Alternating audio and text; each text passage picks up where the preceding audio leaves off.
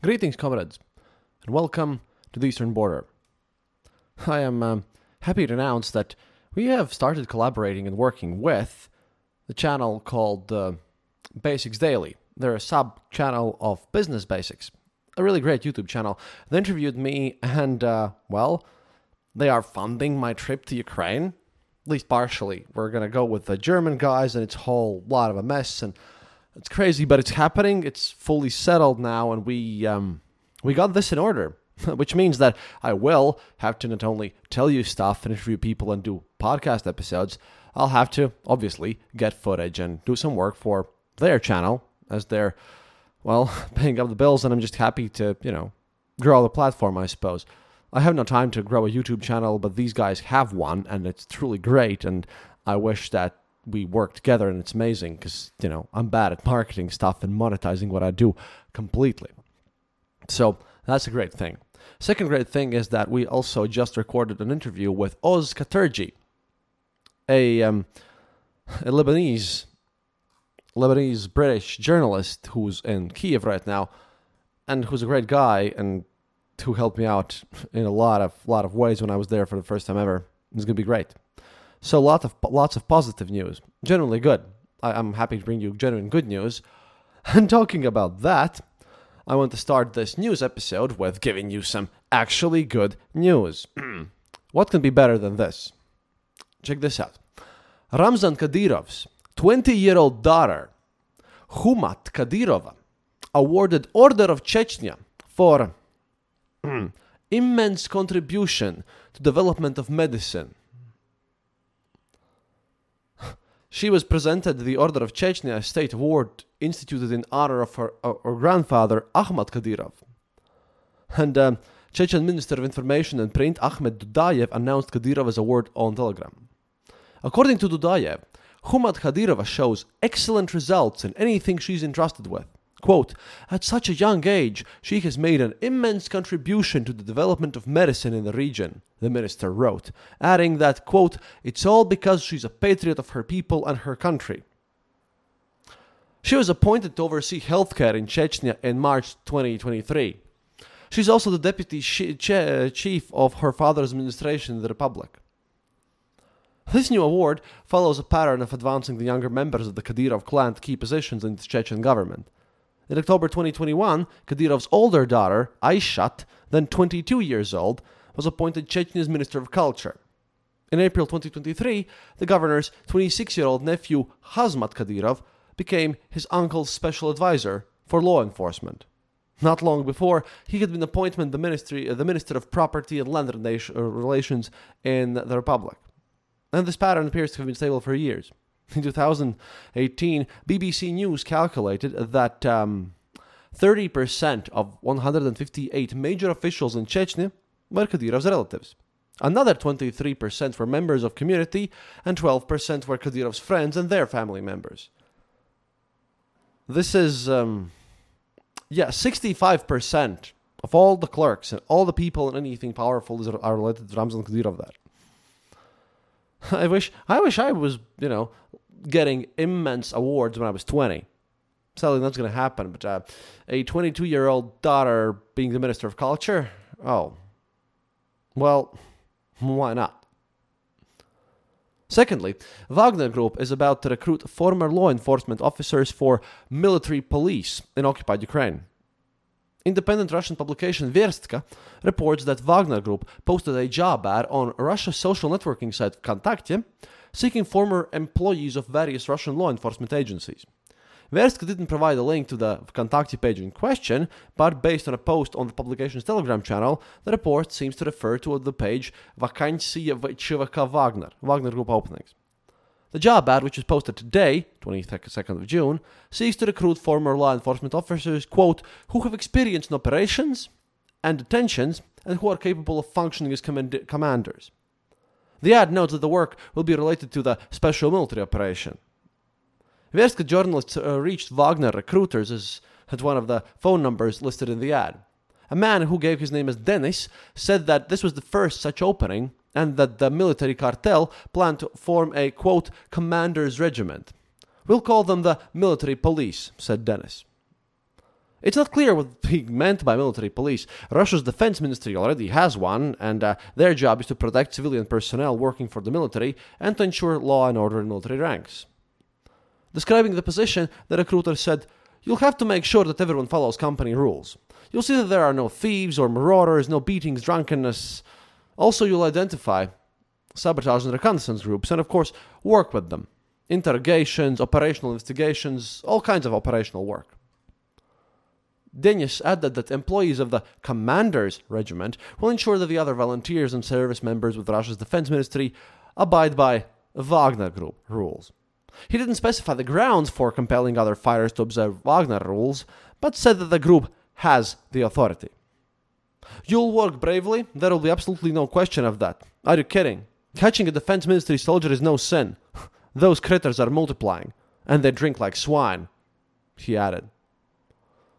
Denis also said that the salary for military police officers, as they call them, will be around 24,100,000 rubles.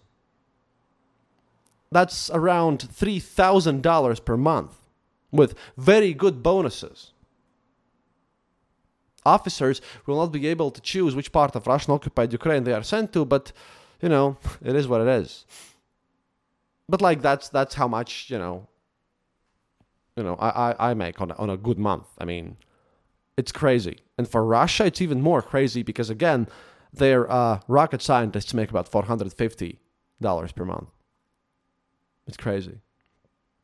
At the same time, Russian government has stopped reporting federal budget's operative expenditures. This data helped determine budget spending on secret programs.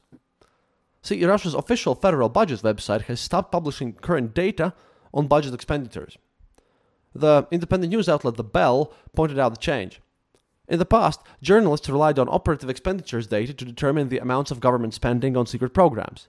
Last May, for example, The Bell calculated that the federal government had spent over 3 trillion rubles, roughly $36 billion, on classified projects, making them the largest category of Russia's government spending. Secret budget spending includes defense, security, law enforcement, corruption, more corruption, graft, and corruption. Since the start of Russia's full-scale invasion of Ukraine, amounts spent on managing the annexed Ukrainian territories and graft have also been classified. The Bell has reached out to the finance ministry for comment, but, and this is funny, they did not reach a reply. Well, I don't know. That's a bit weird in a way. Another interesting news. Russian demand for shawarma, or kebab, depends on where you're from and how you call it, has more than doubled over the last year. And this is the funniest part. Experts cite its low price. Russia's food delivery services and grocery stores have recorded a sharp rise in demand for shawarma, or kebab. It's the same thing basically, except shawarma isn't bread, I think at least. According to the business newspaper Vedomosti. Among other companies, the grocery store chain Perekrostak sold the dish 590,000 times in the first 5 months of 2023, which is 2.5 times as many as it sold in the same period last year. The fast food chain Doner 42 reported a 265% increase in shawarma sales. Delivery services in stores such as Yandex Food, Ozon Fresh, Azbuka Vkusa, Samakat, and Vkushvil, as well as the fiscal data operator platform OFD, also recorded upticks in the demand for shawarma. Experts who spoke to Vedomosti said the low price of shawarma, compared to other fast food items such as sushi and pizza, is likely behind the trend. I mean, makes sense, but, now that, it's up. Bit of a sad news to hear. 4 major irrigation canals in southern Ukraine are drying up due to Kakhovka Dam disaster. Before this invasion, the canals provided irrigation for about 5,800 square kilometers, about 2,240 square miles of farmland, which yielded about 2 million metric tons of grain and oilseeds per year. And they also supported drinking water to large parts of southern Ukraine. This is important because apparently I have been watching and following how this dam situation unfolds and what's happening there. Apparently we have a lot more dead people there than we thought. A lot of kids and elderly people. I've seen some pictures and it seems to me that, it's those who couldn't escape and those, who stayed with them. I always remember there was this book by a Holocaust survivor. It's called The Art of Survival, I think. It's a small one, but it's in the philosophy textbooks, and it's about how a Jewish man who had survived a concentration camp, a Nazi one, speaks about how his experiences morphed him, and how philosophy kind of helped him adapt. And it's always the good ones who die first. They go insane or something. This is why I never call myself a good person if anyone asks. It's because, well, I just wouldn't be able to be as good as some of those dead. And then you have the survivor's guilt, and it's a very real thing. And now, well, it's sadly much worse than we thought. At the same time, I have to be angry at the EU. Bloomberg reports that EU can't find legal means to confiscate frozen Russian assets. A European Union working group that has been studying how the EU can use frozen assets from Russia's central bank in Ukraine says there are no legal means to simply confiscate the funds, Bloomberg reports, citing a document that they have obtained. The working group sees, quote, no credible legal avenue allowing for the confiscation of frozen or immobilized assets on the sole basis of these assets being under EU restrictive measures. The group is studying two other options for using Russian assets totaling more than 200 billion euros, which is $219 billion, and sending them to Ukraine. The first, investing Russian assets and directing the proceeds to Ukraine, carries significant legal risk, the group says. The second option, called the windfall contribution, would require firms with large Russian holdings that are generating profits to transfer a share of those profits to the EU. This would reduce the EU's legal exposure since it would not be managing the funds directly. Though Russian assets held by European banks and firms are frozen, they continue to generate profits, making nearly 750 million euros in the first quarter of this year. And I have a question right there. Why can they make profit? What is this? These assets are not some private property of a human being. They are abstract assets of the Russian Federation who would be stolen otherwise. It's not like they'd be going to the people. They are here because, Elvira Nabiullina and other Russian economists and banking experts basically drove them out of their own country to ensure that they do not remain in Russian budget. They were there to be stolen anyways. And it's not any legit, honest businessman's money. This is the money that has been stolen from the Russian people and then, adapted and morphed into a criminal money. It is there to be stolen. And I'm sorry, yes, we have to take the moral high ground. We have to have some principles, of course, yes. But I'm pretty sure your lawyers can come up with a damning way how to settle this issue. Of course, the oligarchs have funded some good lawyers, and the EU is always obsessed with bureaucracy as always, but this is just insane. It's disgusting to me. I mean, just take the money and send it to Ukraine. They're gonna have to do it anyways. Call it future reparations. And then, after Russia loses the war and the reparations are made, you just, calculate and figure out how much money, you've taken from them, and then count that off from the total amount. How about that? I know it's a legal nightmare because, we no longer live in this nice, polite, structured world. We can't do this anymore. But we have to find a solution. And at any rate, final news for tonight is painful for me because I'm an ecologically minded person. I like the green stuff. I mean, Latvia is 59% forest after all. And I like everything that's green tech, green energy, all this stuff because I like my Latvia being natural as is. I like the animals out and I like my clean air and everything because I've seen what pollution does. And the thing is, Russia has banned World Wildlife Fund, accusing the environmental group of undermining Arctic development. Russia's prosecutor general has outlawed the local operations of World Wildlife Fund, designating the group as undesirable organization on the grounds that it poses a threat to Russia's national security. Quote, Under the pretext of preserving the environment, World Wildlife Fund carries out activities aimed at preventing the implementation of the country's policies for the industrial development of the Arctic and natural resources in Russia's subarctic regions, and developing and legitimizing restrictions that could serve as the basis for shifting the Northern Sea route into the United States exclusive economic zone. Russian officials also accuse World Wildlife Fund, and they're the guys, they're not PETA. These are not the guys that go and protest every nonsense thing. These are the guys who look for endangered species. Again, this is not PETA who makes stupid protests, sometimes less stupid, but these are not those guys. These guys are ones who went to Russia and helped them with their technogenic catastrophes when they polluted kilometers of their own Pacific coastline where people got burned. These are the kind of guys who, take care of poachers and who try to preserve our ecological balance out there. This is the big scale thing. And I'm sorry, but we live on this planet, and these guys are doing a great job. I mean, if it wouldn't be for people like them, I mean, we'd have so much less ecological variety. We'd be living in a worse world.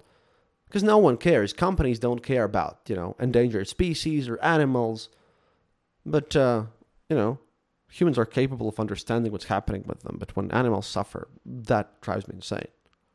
And this is a situation. These guys, the Russian officials, accuse them of creating a network of puppet non-profits designed to collect data about the environmental situation across the country in order to publish biased assessments intended to deny Russian energy companies their supposedly rightful green status and shackle future economic development. The Prosecutor General also had accused World Wildlife Fund for providing material and methodological support to multiple designated foreign agents, including Friends of the Baltic and Sakhalin Environmental Watch, citing misdemeanor charges against members of these groups for participating in unsanctioned mass protests. The authorities argued that World Wildlife Fund thereby meddled in Russia's domestic affairs. Yeah, Russian companies, they just do not care about anything. They like to make a mess out of the Baltic states completely. It's just so weird and messed up. But that's it for today. I also like to mention that I was on the Written Word podcast. Give it a listen.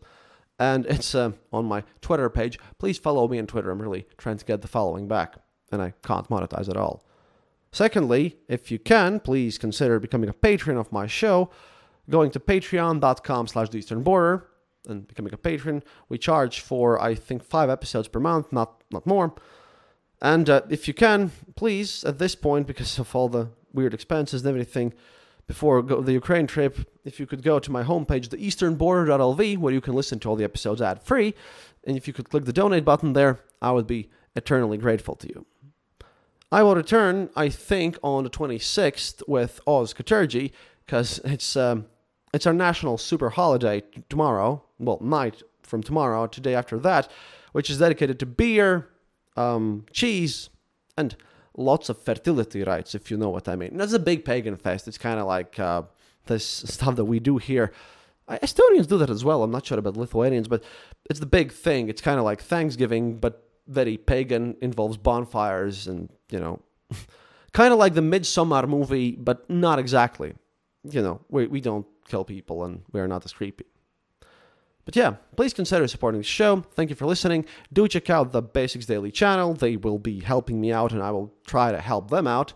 I mean, they do the marketing stuff and I'll provide content and I hope it'll be good content. And see you soon. До свидания, товарищи. And as always, remember, happiness is mandatory.